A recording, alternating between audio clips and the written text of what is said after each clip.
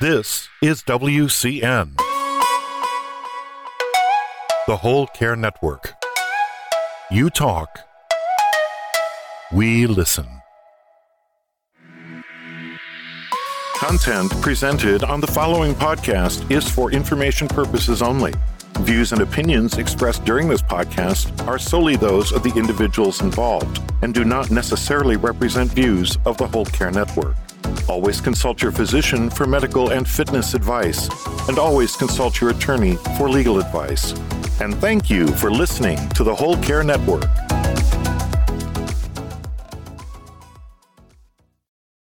I read a quote from Buddha over the weekend. Well, I mean, maybe it was Buddha, and maybe it was some drunk uncle named Phil. It's hard to tell with things that are quoted on the internet sometimes. So I'm going to try this two ways. But the quote was this: "Let us rise up and be thankful, for if we didn't learn a lot today, at least we learned a little. And if we didn't learn a little, at least we didn't get sick. And if we got sick, at least we didn't die. So let us all be thankful." I mean, that's how it would sound if Buddha said it. If it was your drunk Uncle Phil, it would sound more like this: "Let us rise up today and be thankful, for if we didn't learn a lot, at least we learned a little. If we didn't learn a little, at least we didn't get sick. And if we got sick, at least we didn't die. So let us all be thankful."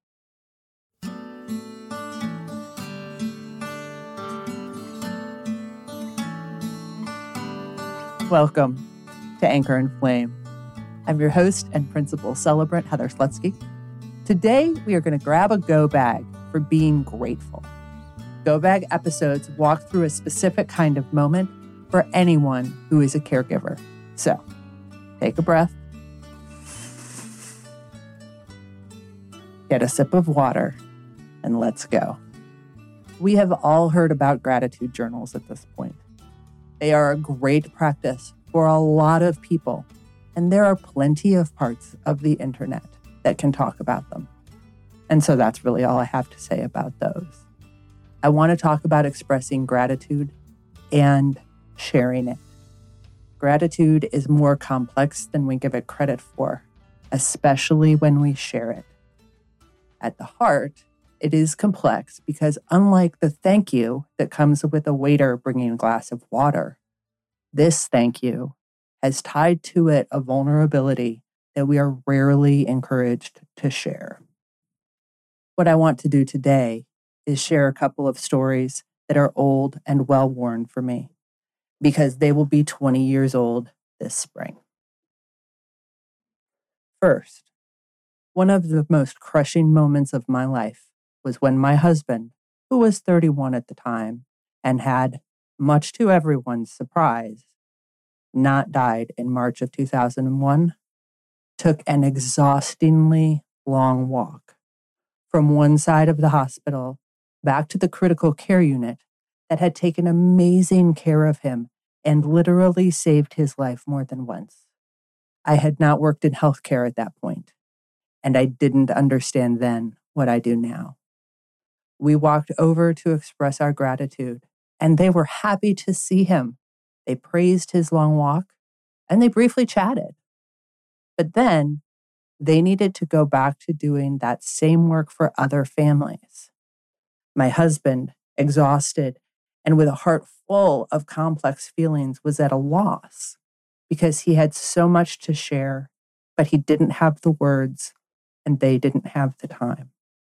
I think of that now, especially as the healthcare teams who have taken care of COVID patients for the last year are feeling the effects catch up with them. I think of the families of everyone who had a nurse stay by their side when the family couldn't be there, and that complex and deep gratitude that is so underdelivered. I also think of a family friend who, while my first husband was still in the hospital, purchased a lawnmower for us. We had purchased a house late in the fall, and my husband had gotten ill before mowing season began. So, in a desperate attempt to be a decent neighbor, I handed my friend a fistful of cash and said, "I need a lawnmower." He began to ask reasonable and smart questions, and all I knew was that I needed it to cut grass. He brought back a mower, and I learned how to mow. When I think of that now, and I remember that he was in his early 30s, I am so grateful that he was willing to take on more than I realized at the time. Not only go buy a mower, but also considering what would work for me, what would work for my husband, and all those tiny little decisions that go with a multi-$100 purchase. I said thank you then. I still tell the story, but it never, ever felt like enough.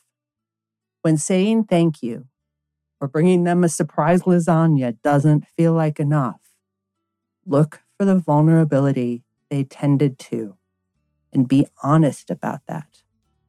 More than saying, it means a lot to me, just take the time to say, I was frightened and you provided me comfort. That it is, thank you for giving me time, which I will relish with a new insight. It is, thank you for knowing us well enough to care for us in this strange way. Regardless of how you choose to acknowledge your gratitudes, you are deserving of a little extra care today. And of course, I have a few suggestions for you. Treat your body like a friend. If you have held on to an unacknowledged gratitude for a long time, reach out in a note or call the person and let them know. It never hurts to share gratitude with the people who had a tremendous impact on your life. Feed yourself with affection. I am absolutely a believer in feeding yourself with affection every day. So today, just make sure you get enough water to drink. It makes pretty much everything easier. Finally, say it out loud and without apology. Write it down for when you need it. Thank you for listening. Please share this with a friend who you are grateful for. Finally, consider rating Anchor and Flame on iTunes or wherever you hoard your podcasts. Have a good day.